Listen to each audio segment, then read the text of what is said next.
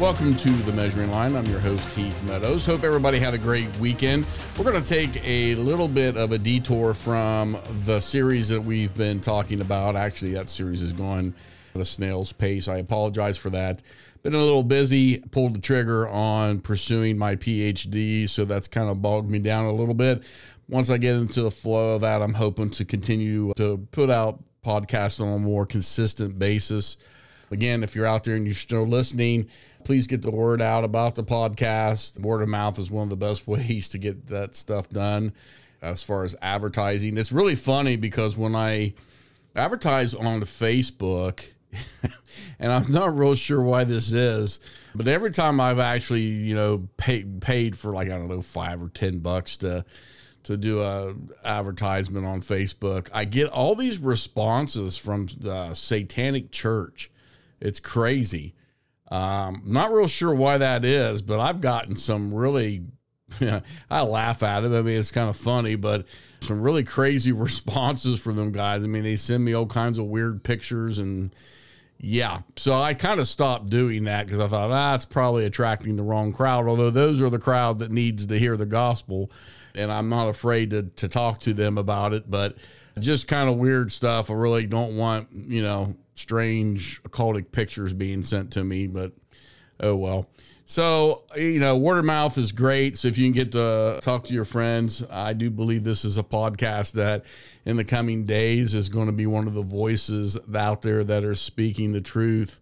We're seeing so much happening in the world today with compromise and people not wanting to stand up and speak the truth that it's a little scary. And we aim at this podcast to be a voice not just in the wilderness anymore, but really speaking out into the cities and the byways and standing for truth. And that's the whole point of being a measuring line, is that God's truth is a measuring line. His truth is seen throughout creation. And the very fact that we can look at nature and see him in it should be enough for an unbeliever to believe in God. And that's really what Psalm 19 talks about and what Paul talks about in Romans. But I want to bring everybody's attention. These are subjects that actually at first I thought, okay, this is going to be confusing because I'm going to go on two different rants. But no, they're actually connected. They both have to deal with Revelation. And so here we go. First one I want to bring to everybody's attention is I want everybody to pay real close attention to what is happening to Jordan Peterson, Dr. Jordan Peterson in Canada. And if you don't know who he is, he's a psychologist, clinical psychologist. He's a professor at Ontario University. Brilliant man. I love his stuff. He's done a roundtable. If you're a subscriber to the Daily Wire, he's done a roundtable that's dug into the book of Exodus. He also did a series on the book of Genesis and just how phenomenal the books are when it comes to actually dealing with the human psyche. I recommend those if you haven't heard of those. I believe the first part, there was two parts. There was an 8-part series, and then there was a break, and then he finished up the roundtable on Exodus.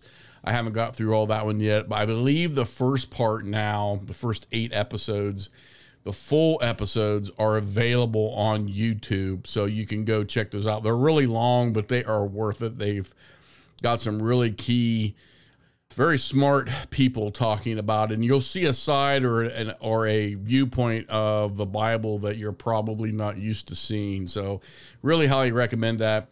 But he, about 2016, 2017, took a stand for some of the transgender issues that were going on and the things with the puberty blockers and biological sex and people allowing teenagers and young adults to have sex change because, a boy thinks he's a girl or a girl thinks he's a boy and all that stuff. And, as a psychologist, he pointed out that how detrimental that is to allow that to happen, because it has been very well known for a very long time that a lot of kids going through puberty get confused about their sexuality, and it's a natural process. And if it's, more than what is normal, then obviously there needs to be some counseling. But he's called into account the idea that we're allowing kids to have these permanent changes to their body, when in fact we know we have the science, the neuroscience to back it up, that the frontal lobe's not fully developed, and rash decision making is the teenagers. That's their main thing. That's why we get on them. That's why we discipline them half the time, because they don't think things through. They make these rash decisions, and it comes back to bite them. And that's because their frontal lobe is not fully developed and to really process information. And it doesn't get fully developed till many times up into the early 20s. Although I do believe that it gets better with time. But obviously, that's an issue and a contradiction to what science and many psychologists are saying when it comes to this transgender idea.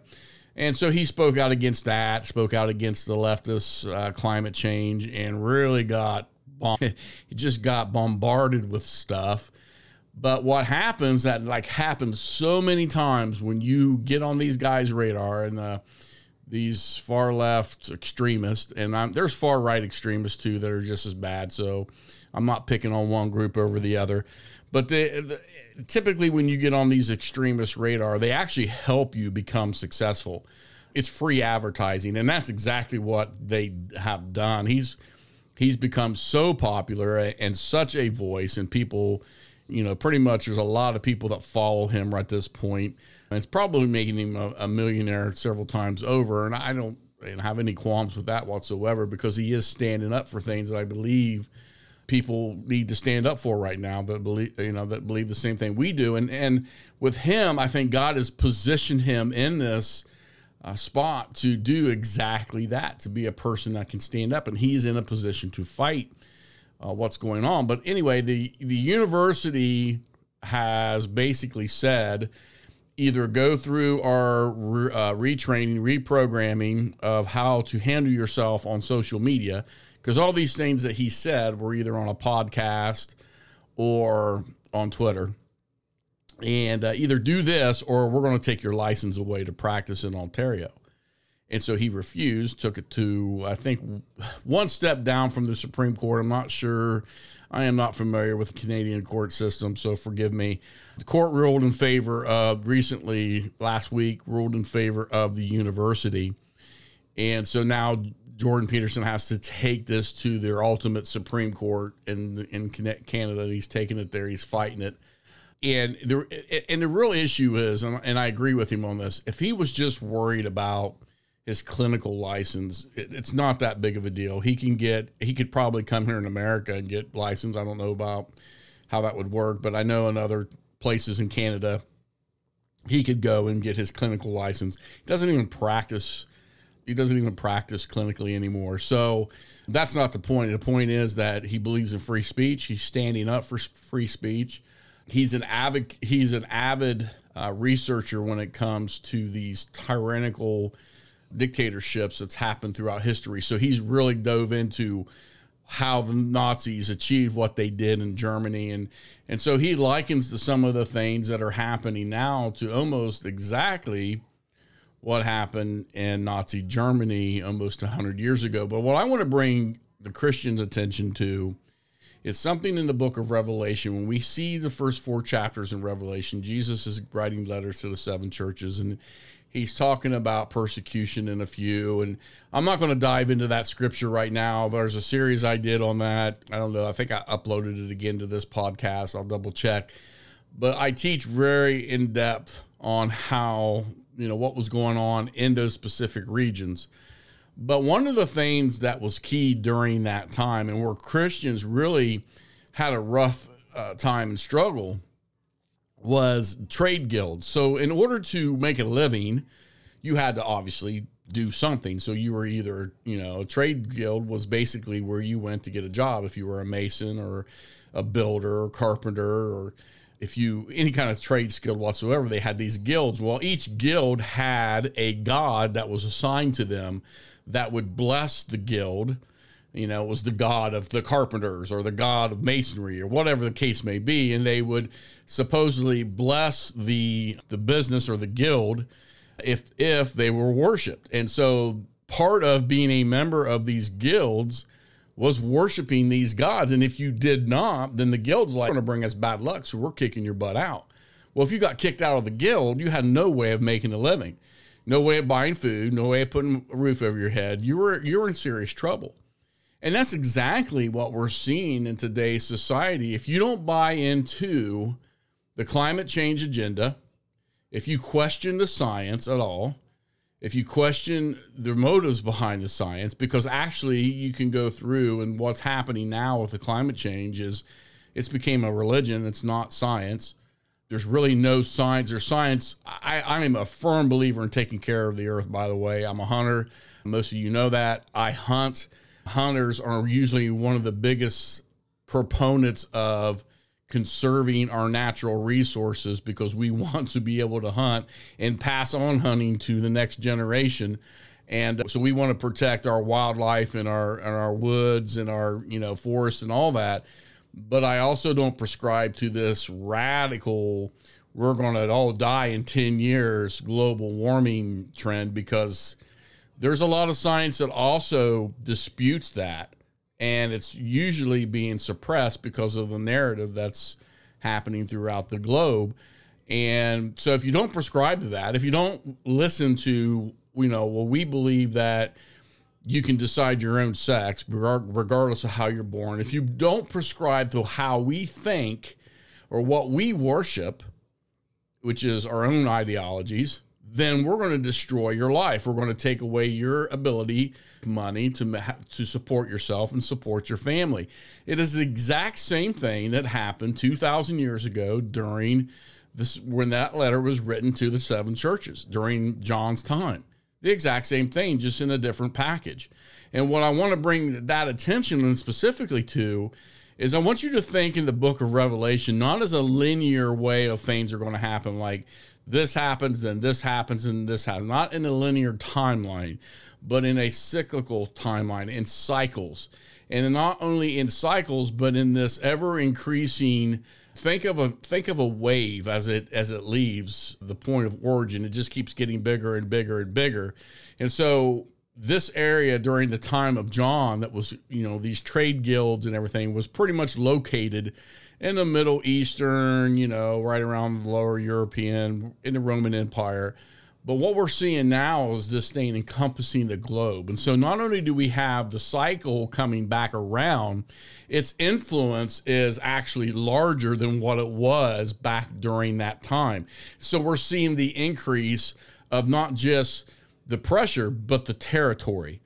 And I think that is really why we can say that we're living in the very last days. More than anything else, we can see these cycles not only increasing and intensifying, but covering almost the entire earth. Almost everywhere now you go, you're going to hear about climate change, or you're going to hear about the transgender thing, or it's just almost everywhere.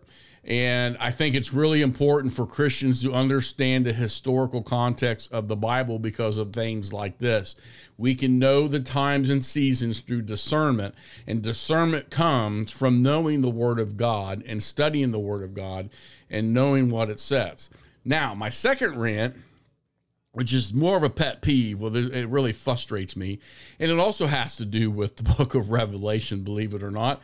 And so I'm on Facebook this morning, and there's this thing flying around from different people that I have on Facebook that talks about, and I think the first sentence is, I don't know much about the book of Revelation. That right there should make you just stop. If you don't know much about something, then do all of us a favor and don't talk about it. Because all you're going to do is insert your own speculation and ideas in there and not be based on biblical truth or fact. So that's the first problem, is like, I don't know all about Revelation or something to that regard, but I know we're in this. I'm like, then if you don't know, then you don't know. That's just that simple. Secondly, it goes into this idea that it promotes the idea of a pre-tribulation rapture. Well, I'm not going to split hairs on that. I don't believe in a pre-trib rapture. I can support my theory on that very soundly. But that's not the problem, because there's good people that believe in that. Okay, that's fine. It's non-essential. We don't have to split over that. But my issue is when it comes to, one, people just kind of throw that out there like that's really, that's the truth, and that's everybody should believe in that. Well, that's not necessarily the truth. More people are jumping on the the bandwagon that we're not going to get raptured out of here before tribulation. It's primarily a Western view. It's only been around for about 150 years. Early church fathers didn't see it that way. And I don't believe the Bible says that. But if you want to believe that, go right ahead. Here's the problem with that view. This statement or article or whatever it is, even though I think it has good intentions on trying to bring people into the kingdom of God, makes this statement that God is preparing us for the rapture of the church that happens before the Antichrist comes. And it even says, remember, or keep in mind that the rapture happens before the Antichrist. That's a theory, but there's others. But the idea that this whole Christian walk is for us to be prepared for an escapism mentality is a bunch of crock, and people need to stop spreading it. What kind of, think about this. You're telling people that you're to get saved, and the whole reason why you're to get saved is to get prepared for the rapture, to get out of here. So what does that tell people about Christian faith? One, we're cowards. So all we're going to do is hunker down in our rapture bunkers and wait for Jesus to come back and go to heaven. That is not what the Bible says. In fact, you're not going to find anything in the Bible, especially in the New Testament, talking about being prepared for the rapture or talking about God preparing you for the rapture. Now, there's allusions to keeping your lamps burning and in case, Jesus comes. Yeah, but that's not being prepared just to escape. That's talking about not backsliding and growing complacent in your Christian walk, which you will do if you believe you're just waiting around to be prepared to be taken out of here.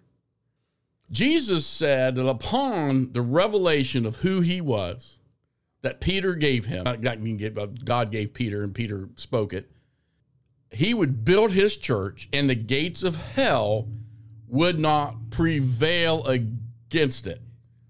Now, gates don't move. So if the gates aren't moving, then the church must be moving. And if the church is moving, that means it is taking back land. And to understand the Great Commission, we have to go all the way back to Genesis chapter 2, because all the Great Commission is a recommissioning of the original command that God gave Adam and Eve, which is to be fruitful, multiply, have dominion, and subdue the earth, in which most of the church right now is not doing a very good job of. In fact, when the Antichrist does, it's going to be a fight, and it's going to be persecution, and it's going to be ugly. But that doesn't mean that the church stops taking territory. It doesn't mean that the church doesn't assail the gates of hell in an attempted rescue mission to plunder as much people as we can out of hell before he comes. You see, you're not really helping the cause when you're telling people that the only reason to become a Christian is to go to heaven.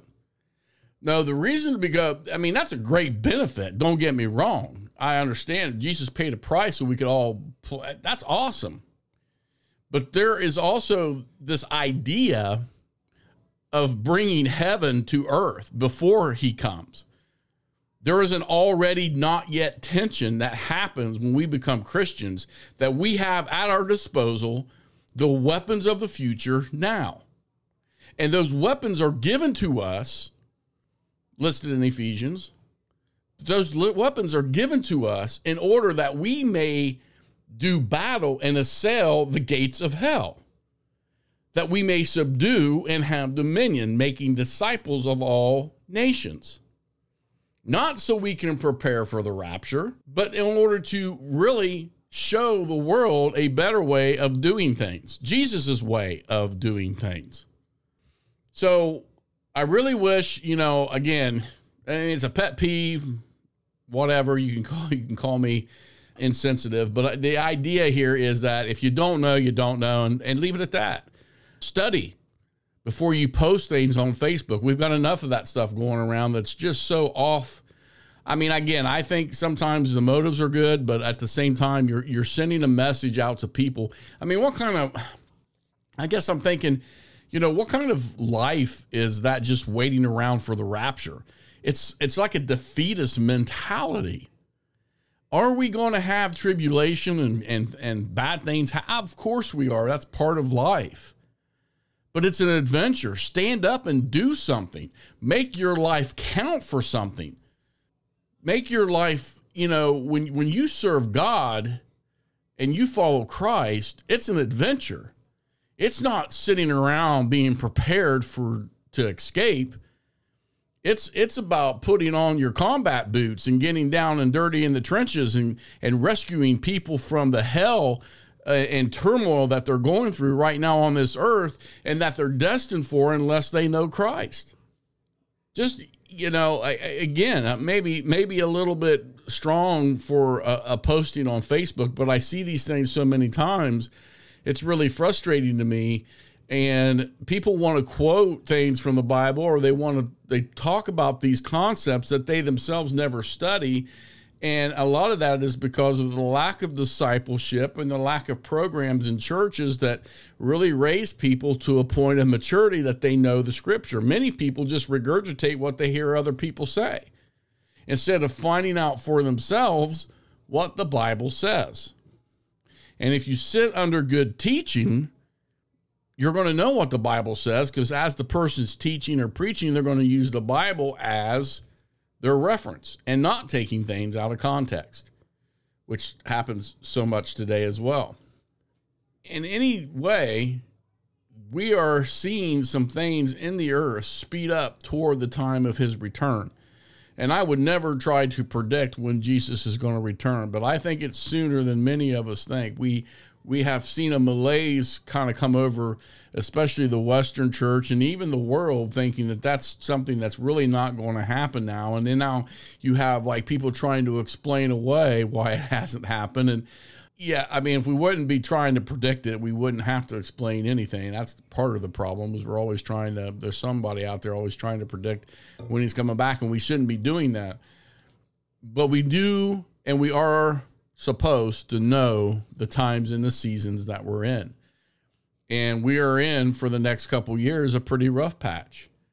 And if I am right and we are not going to be raptured before the tribulation, we should be preparing ourselves for that very reality.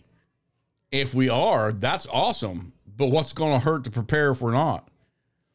I could be wrong. Maybe we will be pre-trib raptured out of here. I don't believe so. I believed in the pre-trib rapture for many, many, many years. And one of the first ways I heard the Spirit tell me, look again.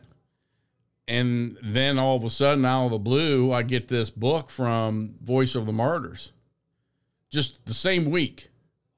And I start reading about the persecution that's happening overseas and has been happening for 50, 60 years. And now we hear about it more now because of, the web and media, and it's easier to find out information.